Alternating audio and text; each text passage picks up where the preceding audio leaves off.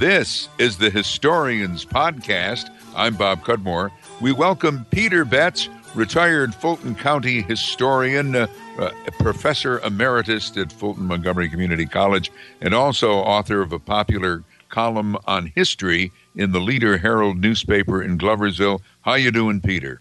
Ho, ho, ho. Merry Christmas, Bob. I'm doing fine. Well, yes, Merry Christmas happens to be the theme of the day. You've collected some information about Christmas from a long time ago in Fulton County, letters to Santa that were written over 100 years ago? Right. I thought they would have made interesting newspaper columns, so I gathered them together. I have two groups. The first group is from December 1888, and maybe we could start with those. Why not? Okay. First of all, the Leader editor announced that he would, and I'm quoting, be glad to act as a medium of communication between children and Santa Claus, and will publish all letters that the little ones write to Santa so that Santa can read them in the Leader. I thought that was a nice touch. It was a nice touch. I shouldn't bring this up with the children probably listening. We're starting off with 1888.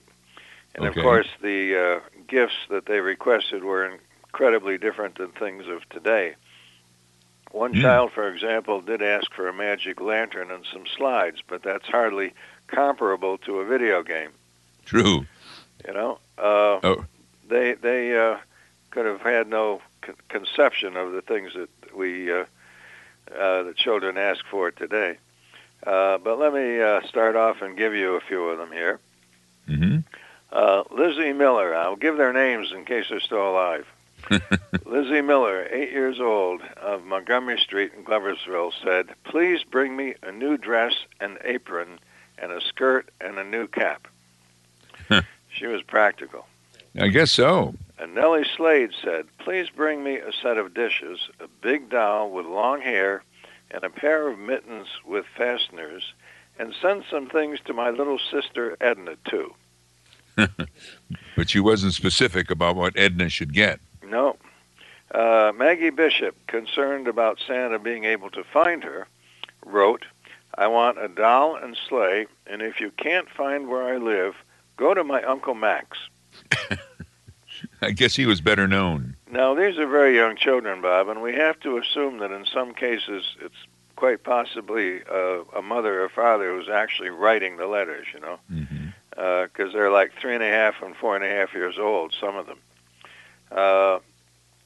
Lila Vanderwater of East Fulton Street was only 3 years old, so here's an example of one that I'm sure was written by a parent.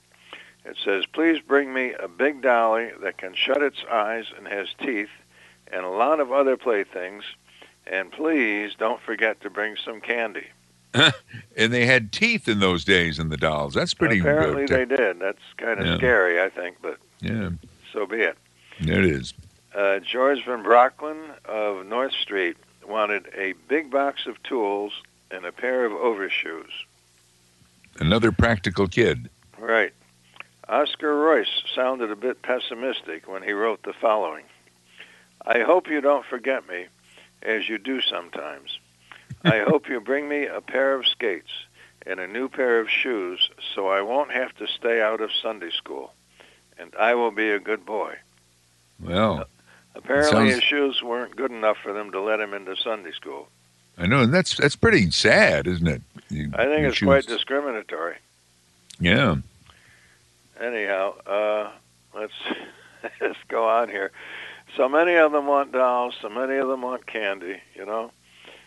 So I'm trying to skip over that basic stuff and get more interesting things here. 7-year-old Minnie Hewlett thought big. She said, please bring me a grand piano and a new dress. Okay. She wanted a new dress to play her piano with. Wow. She was 7 years old, so she probably wrote that herself. It would be hard to get the piano into the sleigh, I think. I agree. Yeah. And not to think about going down the chimney with it. That's true. Anyhow, Walter Lee of Park Street, he was all about appearances. He said, please bring me a suit S-U-T-E, of clothes, and a pair, P-E-A-R, of shoes, S-H-U-S-E, and a pair of stockings, and a cap. Please bring a little boy's sled. I think, however, after reading this, that what Santa really should have done is bring him a spelling book. Yeah. Now, ice skates were very popular, of course, Okay. in both of these articles I have. Ice skates were almost first and foremost on many children's lists, but that's not surprising because everybody skated, Bob. Yeah, I guess it was very I remember popular. my grandmother talking about it. You just went home from school, you ate supper, and you got in those skates, and you went out and skated. Anyhow, let's see. What have we got here? Technology again. Several boys, such as George Wilkins, wanted Santa to put some real power under his tree. It was the age of steam, and they wanted to get in on it, boys especially.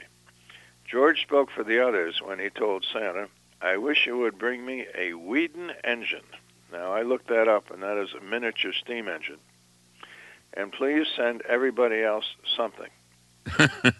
They still make those little miniature engines, you know? Really? When you say engine, you mean like a railroad engine or just a steam engine that wasn't a railroad engine? Probably just a little stationary steam engine that went chuff, and maybe didn't do much more than that. I don't know. Yeah. But that was exciting stuff then anyway. Well, Now, I think here's it a was. fellow that was going to go somewhere. This Yeah, it is was almost George probably like Snyder. getting an Apple Watch in those days. Huh? It was probably something like getting an Apple Watch Right. in those days. Arthur Snyder, who was apparently a young entrepreneur, he wanted a magic lantern and slides and a little screen to show them on, and please send lantern pictures of faraway places so I can give lantern shows and make some money from it. Very good. And then he said, P.S., I will be very careful with a little lantern. Oh, I bet you could burn the house down with it. Well, yeah, that's sort of like nobody wanting to give a kid a BB gun because they were afraid he'd put his eye out. Could indeed. To give city retailers a free boost, a column ran for several days extolling local Christmas merchandise. For example, Hubbard and Howland, popular young men, are doing an immense trade in holiday goods, children's toys, etc. They are making a special drive on dolls and have all kinds of prices on dolls to suit the pocketbooks of everyone who comes.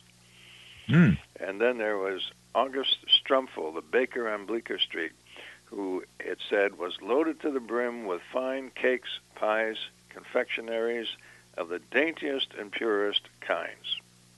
Wonder if Strumpfel made strudel. That's a good Strumpfel strudel. Yeah. That's a very good idea. But, one basic point, though, Peter, I mean, Santa is well established, 1888 or whenever this year is, right? I mean, they knew what you were talking about, and they wrote to Santa. Well, that's a whole other subject, actually. Like researching on when Santa became a household word and the merchant's best friend. That's right. You don't know. Anyway, we have more letters here, of course. We're fast-forwarding up to 1901. Mm-hmm. And once again, the leader did the same thing. They did not publish these letters every year. Every few years they would do it. And this was a 1901 collection, and I find them a little more interesting than the 1888 group. 5-year-old Beulah Fish of Broadalbin wrote, I wish you would bring me a hand sleigh so I can ride downhill. We live close by a hill, and it is awful aggravating to see other children sliding down the hill every day when I can't. I won't ask for any other plaything. Hey. I hope she got it. Yeah, she knows what she wants. Yeah. And every now and then there was a child that actually didn't ask for anything for themselves at all. And Elizabeth Smith requested nothing for herself, and she wanted everybody else in the family to have something. And she wrote, please send my grandmother a pretty calendar. Please send Grandpa a brush and a comb. Please give Papa some suspenders. Please give Mama a pretty wash bowl. I give you 2 hugs and 1 big kiss. Isn't that And sweet? similarly, Hazel Lang of Temple Street in Gloversville wrote, "Please bring Papa something nice, for he didn't get anything last year except a bottle of Witch Hazel, and he bought that himself." Well, now we go back to Breadalbin and we visit the home of Jamie Crawford, who said he wanted a little chest of tools, a book, a horn, and a watch like Papa's. boy, that is quite a list, really.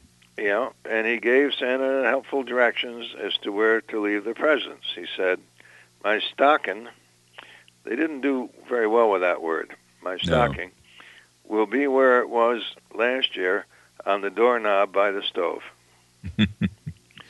Waylon Bemis of Gloversville wrote, "I think you are a nice man. I would like you to put some candy and nuts in my stocking and would like to have yourself come and take dinner with us on Christmas. I guess we're going to have turkey. That will be nice, don't you think?" Yeah, I think it would be. Right. So even, that's another thing, Bob, even back then they were doing the turkey thing on Christmas, a lot of people. That's another point. Yep. A few children harbored very unrealistic expectations for the gifts that they were asking for that they most likely would never receive. Victor Axelson of Johnstown wanted a charm with a diamond in it that cost $50.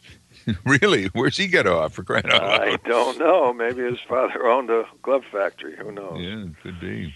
Another optimist, Harold Sterren of Fultonville, modestly requested a horse and wagon, an automobile, Otymobeele. Now, wait a minute, Peter. You said his name was Sterren. Isn't that very wealthy man that lived in That's what I'm Fultonville? going to bring up in just a minute. Let me finish, and then I'll explain it. You haven't heard anything yet. Okay. Okay. Let's see. He wants a horse and wagon, an automobile, a magic lantern, and $100. Okay. And then he said, "I guess that's all." Okay. Now, I got thinking about it a minute, and I said, well, what kid is going to ask for all that sort of stuff, especially the $100, you know? And then I suddenly realized, Sterren. Yeah. You know, he might well have gotten $100. He may have. Now, this Mr. Sterren, I forget his first name right now, but he was a great shipping magnate or something, right? Yes, New York City? Yes, he was. And the Sterren place, of course, still stands on the south side overlooking the village of Fultonville. Yeah, with an automobile. Yeah. Well, now remember, this is 1901, and the question there is, are toy makers actually already making model automobiles or not? Well, he might not have been going for a model one as a kid, you know. As soon as they could, you know. Yeah. More cagey children, like Milton Laux of Gloversville, tried negotiating with Santa Claus over the good behavior issue. Mm-hmm. He said, "That big rocking horse in Martin and Naylor's window would be very nice for me." And he said, "I will try to be a good boy until after you have been here." Yep. Yeah. And one or two of these kids gave unintended advertising to local businesses. Miss Betty Crump of Kingsborough Avenue said that she wanted, quote, "one of those lovely dolls at Weed and Willoughby's, Gloversville's busiest dry goods store." Really? I have an idea she was a Weed or Willoughby kid. It makes you wonder, doesn't it? Yeah. Anyhow, here's one I really like about giving directions. Corey Gifford of Mayfield wrote this: "You will find me at Cranberry Creek with Grandma Gifford, Papa, and Mama. You needn't bring candy. My Aunt Dell buys it. Give the candy to some little girl that has no aunt to buy it for her. Okay. But if you have plenty of sisters, I wish you'd bring me a real live one to play with. And by the way, the roads are good to Grandpa's farm." Well, so she says. Yeah, well, I don't think she'd tell him the roads were bad anyway. Probably not. Concern for Santa's welfare. Oscar Carter of Gloversville warned him, "Don't come down the chimney or you will get burned." Well, Likewise, Jeanette Jameson, also of Gloversville, wrote, "Please come in the back door, as the stovepipe is not up too good, and you might not have time to put it up again if it falls." Very practical again. Right. She asked Santa for shoes, a new coat and a hat, a looking glass, and a new pair of blankets for my bed. And please bring my papa a ton of coal and a turkey. Oh. I don't know what a ton of coal cost back then, but it was heavy. Again, hard to get in the sleigh, but right, a practical gift. A very typical group of gifts were those requested by Frank Winnie. And Frank said, "Please bring me a nice new sled and a drum and a book, a pair of skates, some nuts, candy, and fruit." Now those presents, along with dolls, doll clothes and beds, toy trains, and here's another one I don't quite understand. A lot of them ask for miniature Morris chairs. Really? Yeah. I don't know quite what the purpose of that would be. Maybe for a dollhouse or something? Yeah, possibly. And air rifles were big, too. And there actually were air rifles back in those days. Not as sophisticated as now, but they did have them. Really? They were by far the most frequently requested item. Now, toy automobiles were just beginning to be requested, probably because there were very few real cars, on the road for people to see. Mm-hmm. Now, here comes Harry Crump. I mentioned his sister, I think, beforehand. Harry Crump of Kingsborough Avenue, who stated he was 3 years and 7 months old. So, again, we would assume that somebody dictated this letter for him, Unless he was really good at math at that young age. Right. Anyhow, I'm opting for the suggestion that his mother wrote the letter. And she probably had trouble keeping a straight face when he asked for the things he wanted. He said, "I want a sled, a pair of rubber boots, a box of tools, and a shotgun." Okay. Well, and I'm thinking, no doubt Harry probably had to wait a few years for the shotgun. Probably so. Clara Schultz of North Main Street intended giving Santa some good news. She wrote him, "I think you have got a nice way to get down our chimney this year, for the wind blew it all down, and you do not have to go very high to climb." They aim to please. These interesting letters to Santa from his youthful true believers of long ago, one observes that while some children asked for many gifts, others requested only a few. The range of gifts children could choose from was very limited compared to today's. No toys then used batteries, although some trains did have wind-up motors. From the letters I observed, the two gifts most frequently requested by both boys and girls were sleds and skates. Mm-hmm. They were an active bunch. They didn't sit inside and use their devices. No, that's right. They wanted to go outdoors. No radio, no TV. Well, that's true, too. Now, that's pretty much all of those, but I can talk about, again, we go back to 1899, and I went through this. This article has to do with the various businesses and the way they advertised and things of that sort, and it was all about Christmas. And there was a problem that year, too, because Christmas fell on Sunday, and the ministers of the town didn't want the stores open the day before. Oh. I'll read you the piece, and we'll explain the whole thing. Let's see here. On Saturday, December 23rd, 1899, a member of the Daily Leader's editorial staff wrote, "The Leader will not reach your home on Monday evening. That is the Christmas holiday, and the Leader's forces will mingle with a great host of people who throughout the whole nation will engage only in the celebration of the day." The day prior, Friday the 22nd, the Leader announced a settlement of a local argument between Gloversville merchants and religious leaders that began a week earlier due to the fact that Christmas was on Sunday. Even so, many local merchants advertised their intention to remain open that Sunday to accommodate late shoppers. But stores in those days were never open on Sundays anyway, and it was no wonder that the local clergy complained. The leaders' excellent profits from large Christmas season advertisements were also affected. But apparently management didn't think offending the large church-going population was worth it. Instead, it orchestrated a compromise.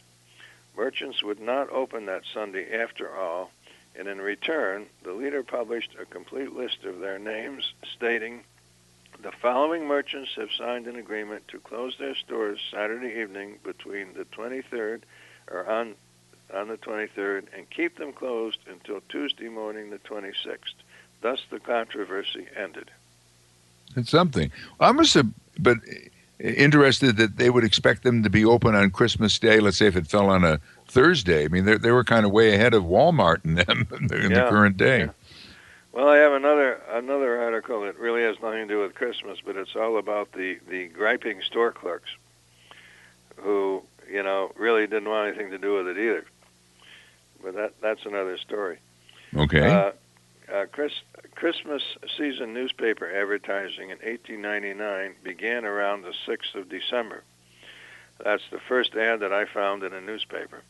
So you can remember from our own childhood, I think, Bob, that the stores really, until Thanksgiving was over, and the following Monday you'd start to see the Christmas decorations in all the downtown stores. Mm-hmm. But nowadays, of course, they're offering things in October. You there? Yes, I am. No, I mean, that's true. And maybe even Labor Day, they're offering some things. Well, that might be.